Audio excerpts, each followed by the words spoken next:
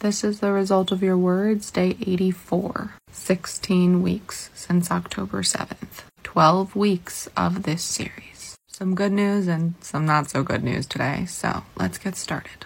In Rome, the pro-Palestinian rally has been moved, so it's not taking place today, Shoah Remembrance Day. Robert Kraft has convened sports league leaders to discuss fight against Judenhass. In Norwalk, California, Judenhass postcards were sent to council members.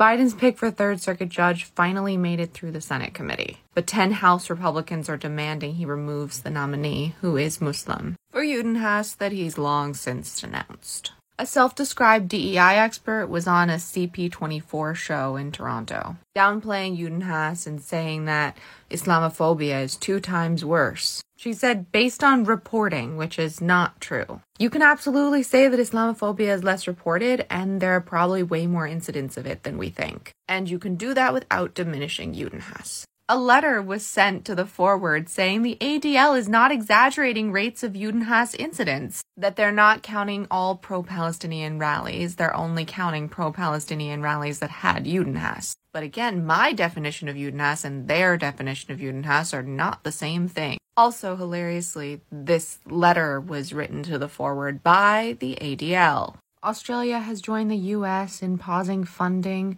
to UNRWA over allegations of connections to October 7th. And today the organization fired several employees who have been accused of being involved in October 7th. There is now a class action lawsuit against the 23andMe breach that targeted Jewish and Chinese customers. J Street has withdrawn their endorsement of Bowman. Praising Norman Finkelstein was the last straw. Jewish MPs in the UK are telling their staff what to do if there's an attempt on their lives. The Jordanian restaurant called October 7th has removed the signage. Jury is out on if they've changed the name of the restaurant. After praising October 7th, an employee at Lingar College no longer has a job.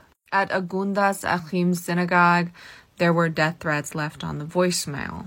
In Attleboro, Massachusetts. Residents on Mira Road in UP, India are blaming politicians for how bad things have gotten. Police refuse to arrest Hindu suspects or file police reports, making everything progressively worse. Today marks 7 years since the former president's Muslim ban went into effect, and the DNC wrote a scathing statement about those 90 days. South Brunswick, New Jersey is joining the rest of the state in recognizing Muslim Heritage Month. Pakistan ends mandatory Islamic studies for non-Muslim students, which was required K through 12. Now you can study whatever religion your family subscribes to. I think it should be the other way. You should be required to study a religion that your family doesn't subscribe to. Because if all we learn about is ourselves, we're going to be pretty ignorant. Newcastle's first Muslim Lord Mayor quit the Labour Party over Islamophobia.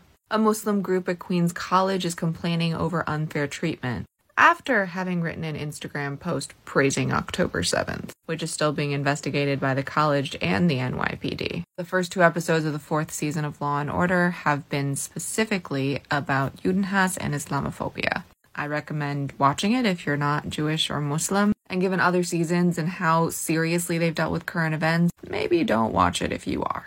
Manchester, Connecticut had what are being called hate flyers found around town. This article doesn't say what groups were being targeted, but given the history of flyers being found around the whole country, it's probably Judenhass, if not something else as well. Biden's statement for International Shoah Day of Remembrance warns against the rise of Judenhass and efforts to downplay the October 7th attacks. There's a new bill in Florida that, if it passes, would pull financial aid and scholarships from any student who protests in support of a terrorist organization. Which is fine in theory, except for the fact that the people who want this to be law think that calling for a ceasefire is supporting a terrorist organization. UC Regents are considering a policy to keep anti-Zionist statements off of official websites. I get that anti-Zionism sometimes really is Judenhass, but it isn't automatically. Being critical of Israel is not automatically Judenhass. I don't like this. And pro-Palestinian protesters picketed Henry Kissinger's memorial. Some of the chants were calling for the destruction of Israel. And that's Judenhass. And the protesters were attacking those walking into the memorial. I knew some of his family growing up. I promise you, they didn't agree with him politically. I mean, maybe the people who were attacked did, but you don't do that.